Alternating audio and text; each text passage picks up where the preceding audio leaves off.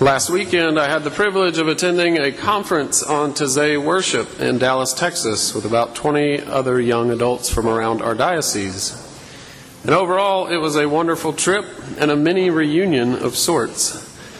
Former St. Peter's members Marvin McLennan, Sarah Heineman, and Michaeline Miller, who are recent college graduates now serving in the Episcopal Service Corps, drove down and were able to meet us in Dallas. Many of our current college students attended the event thanks to the ministry of Jenny and Doug Knight that takes place over at the Morgan House.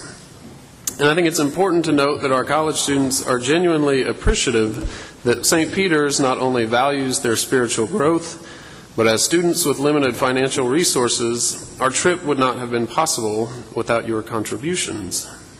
And I also wanted to share something that was brought to my attention recently on Facebook. Now, this is from a student who just happens to be gay, and a student who has spoken to me openly about the painful experiences that he has had in churches of his past. But a few days ago on Facebook, this student posted, "Before going to the event this weekend, I knew nothing of what I was about to enter into, and I didn't know what to expect. Participating in this event and the workshops, classes, and discussions that went along with the services, I truly feel that it has been life-altering in the best way. I felt a sense of peace within myself that I have never felt before, and was literally overwhelmed at times with the utter sense of love and peacefulness. Over the last 3 days, I have come to know myself better than I ever thought possible, and I thank God for placing me on this path. I now believe that I went there for a reason, and my hope is that one day I will be able to find the words to properly express what I felt in that place." Now, this student never thought that they would be able to be part of a worshiping community that would accept them without conditions, and so I wanted to let you know it and say thank you for making it possible for this student to have that experience.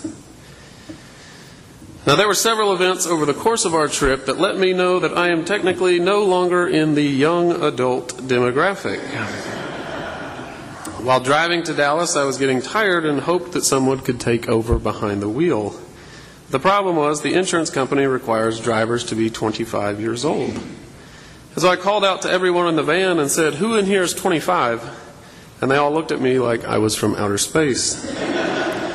And one student said, "I'll be 25 in 6 years." To which I did not know how to respond. Now, we made arrangements with the people of St. Martin's in the Field of Fort Worth, Texas, who graciously allowed us to turn their parish hall into a campsite for all the young adults on our trip. We arrived around 10 p.m., and it took us a while to get unpacked and to go over our schedule for the weekend. By then, it was nearly 11 o'clock and well past my bedtime. And so I crawled into my sleeping bag on the floor, expecting that everyone else was going to do the same, which did not happen. Students kept all the fluorescent lights on, they played music on their phones, and they just had a general good time getting to know each other. And by 2:30 a.m., I was stuffing balls of tissue in my ears as earplugs. Naturally, my first thought upon waking was, how fast can I get coffee into my bloodstream? And Jenny and Doug and myself had to drive 10 minutes down the road and pay to take showers at a local community center. So needless to say, things started off a little bit outside of my comfort zone. But the conference itself was wonderful. The monks who led our conference live in the Taizé community, which is an ecumenical monastic order in Burgundy, France. And this Taizé style of worship has become increasingly popular among young adults. And the brothers that led our conference in Dallas are currently in Prague, where they've sold 50,000 tickets for a week-long event with young adults. If you've never attended a Taizé-style worship service, it's a very meditative type of service, and candles are typically the only source of light. Various stringed instruments play as participants repetitively chant a series of short hymns. And it can take a little while to get used to, but eventually I think it opens the door to a very peaceful time of reflection. And these brothers of Taizé held numerous workshops throughout the weekend covering a wide range of topics. and I attended a workshop taught by a very kind and a very gentle man named Brother Emmanuel. And he spoke slowly and quietly and methodically. And combined with his French accent, he had my group hanging on his every word. The title of his workshop was called The God of Possibility. And Brother Emmanuel's focus was about pushing beyond the boundary of what we think is possible, going beyond what we think is possible with God and within ourselves, and what is possible in our worship communities. And his message resonated so strongly with me, especially as I began to reflect on Holy Week. Reflecting on the journey from Palm Sunday to Easter Sunday, I began to see that Holy Week can also be viewed through the lens of possibility.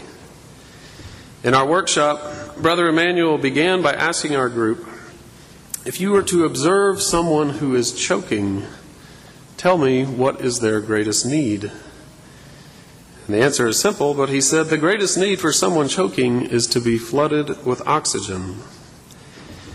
And next he asked, tell me then, what are we to do when observing those who are choking from despair? And then he let our class sit in silence for about 2 minutes. Brother Emmanuel said the greatest need for those choking from despair is for their life to become flooded with possibility. We then discussed how the sense of despair arises when life circumstances reach a boiling point, to where they become paralyzing. And those who find themselves in a state of despair cannot see past the present moment, and they succumb to the thought that their circumstances cannot change. And as we departed the workshop, Brother Emmanuel said, do not forget that the greatest need for those choking from despair is to be flooded with possibility. He said, also, do not forget that with God all things are possible. Now, if we choose to view Holy Week through the lens of possibility, the events that we will reflect upon this week can serve as the oxygen needed for our spiritual life. And through them, we can breathe new life and new possibilities into our own journey of faith. And I believe that in the 21st century in which we live, we are in desperate need of possibility.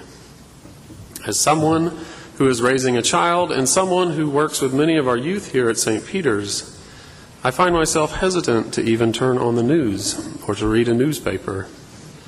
It's because every time I do, I become bombarded with violence on a terrifying scale.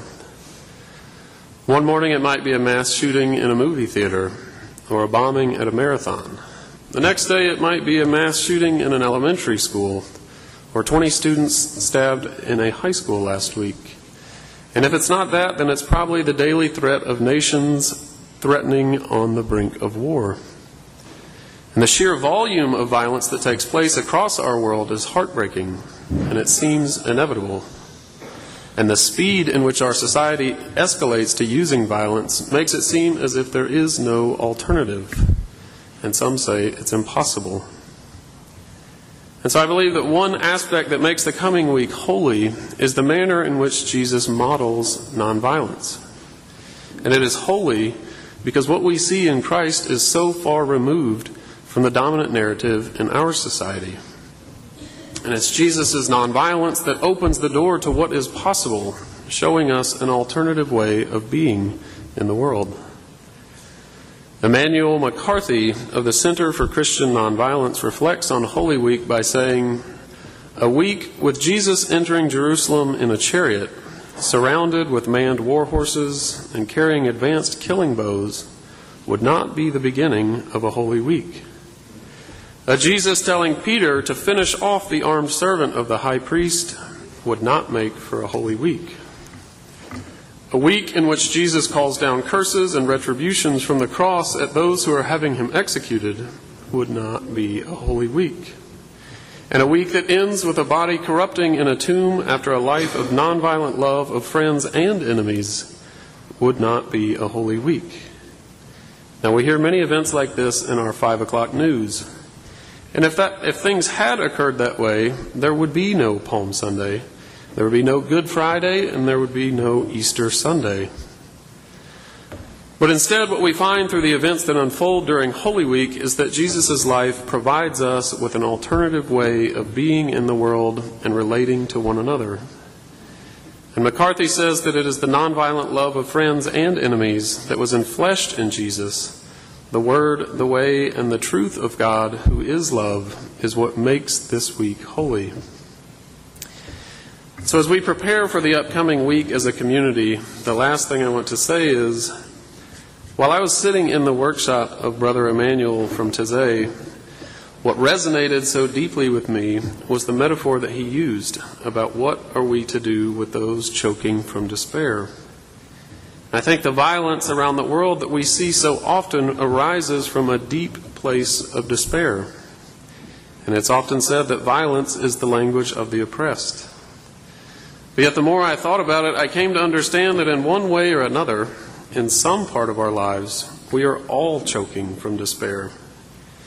The circumstances that lead to our own sense of despair will vary greatly, yet the oxygen needed in all of our lives is to become flooded with possibility. And I offer that up as we begin Holy Week together, and we have a long week ahead of us, where there is obviously no shortage of worship services. Chances are you can stop by any time, day or night, and a worship service will probably be happening.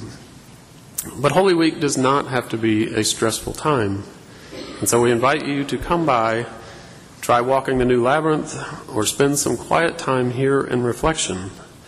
But either way, try to let this Holy Week become a time where your heart remains open to what is possible.